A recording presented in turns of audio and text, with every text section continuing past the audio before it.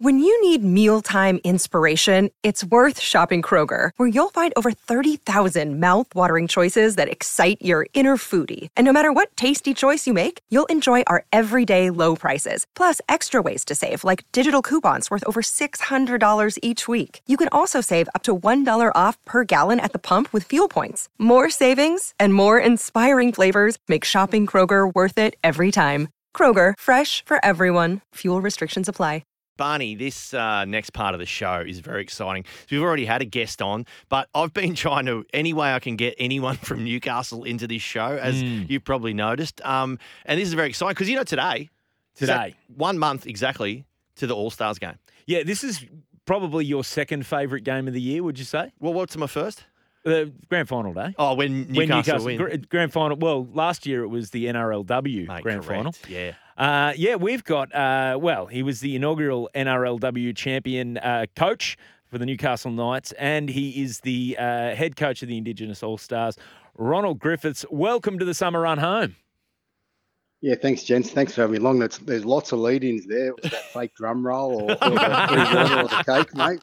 It was unreal. Ron, I'm a proud Gamilaroi man, so Yama to you, brother. And, mate, congratulations on the appointment of the Indigenous All-Stars coach. When I heard that, I was absolutely stoked. No better person for the job, mate. How was it when you found out? Yama, brother. Yeah, Leslie Smith said to me, mate, just don't give Philpy too much information. Well, I love the legend, yes.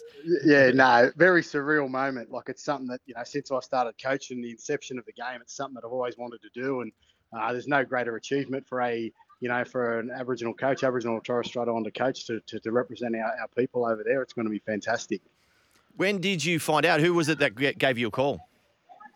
Tamana Tahu. So I spoke with T, and I'd sort of worked our way through the process. And I'd been with Laurie for the last 2 years and as an assistant. And Laurie actually, said to me the end after last year's game, he said, I'm going to stand aside, and he endorsed me to take the job over. But the NRL went through an interview process, and I come out the other side as the top candidate. That's what a couple of $100 will do for you. No, just joking. I came out the other side as the top candidate. Got the job. So really proud moment.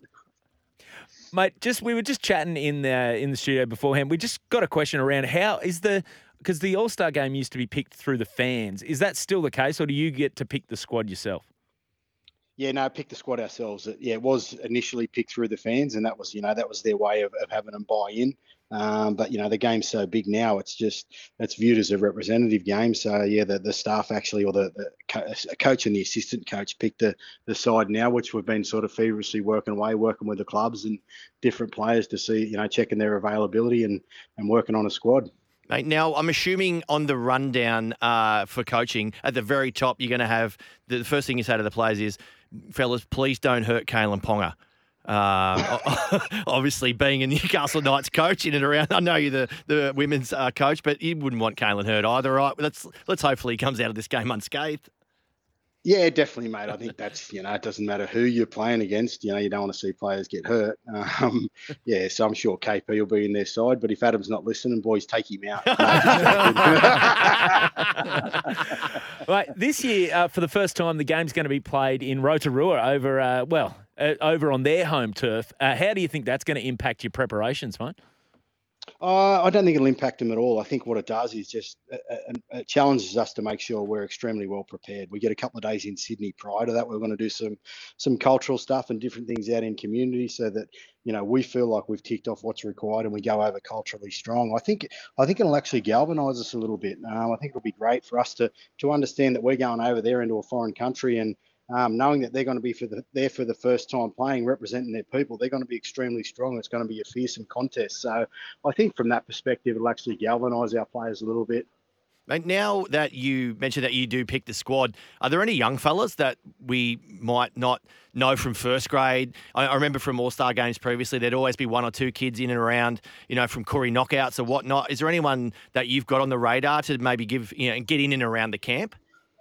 Oh, there is. There's definite. Like last year, we picked Shaq Mitchell, who only had a trained trial with the South Sydney Rabbitohs. Now he's gone on. He's got a top 30 spot. So there are some young guys. I spoke with one of the senior players this afternoon, Cody Walker, and he tossed up Tyson Hodge, who's playing reserve grade at South Sydney. So those are the sort of players that with this sort of game, you can look at and consider them for selection, So yeah, there definitely is some players that we're looking at and might be a little bit left field that people may not consider.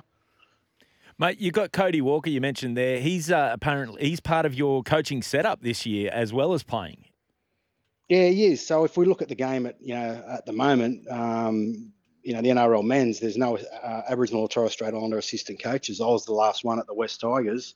Cody has aspirations moving forward of coaching, and I think a lot of other Aboriginal and Torres Strait Islander players do. So we can use this game as a bit of a conduit or a vehicle to help them, gain some skills and understand what it takes to coach at that level, the innate planning and, putting everything together for a week-long tour. So it'll give him some really good skills to go away with. And not only that, he's current in the game. He's one of the best attackers running around. So we'd be silly not to utilise him in that way anyway. Mate, let's move to the Women's NRL Grand Final. Yeah. How often do you watch it? Because I've cut back to maybe 2-3 a week. What about yourself? When's the last time you watched it? Let's be honest. Come on.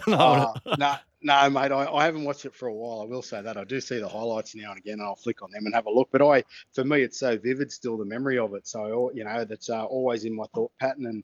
And in all honesty, moving forward to next year, been thinking about that and planning and different things. But yeah, if I see it on, I'll certainly watch it. It's first of its kind ever. It'll never be repeated in Newcastle. Mate, I love the little doco the Knights put together, which was a 2-part series of like you and Berkey up in the coach's box, and just the way the team came together. I love the way that it, you spoke about this, and you spoke so well about the community in Newcastle itself and what it means to be a Newcastle player, regardless of your gender. I love the way that you brought all the Indigenous issues through, and there was a lot of and team building stuff, and just, mate. Yeah, I reckon I cried. I definitely cried.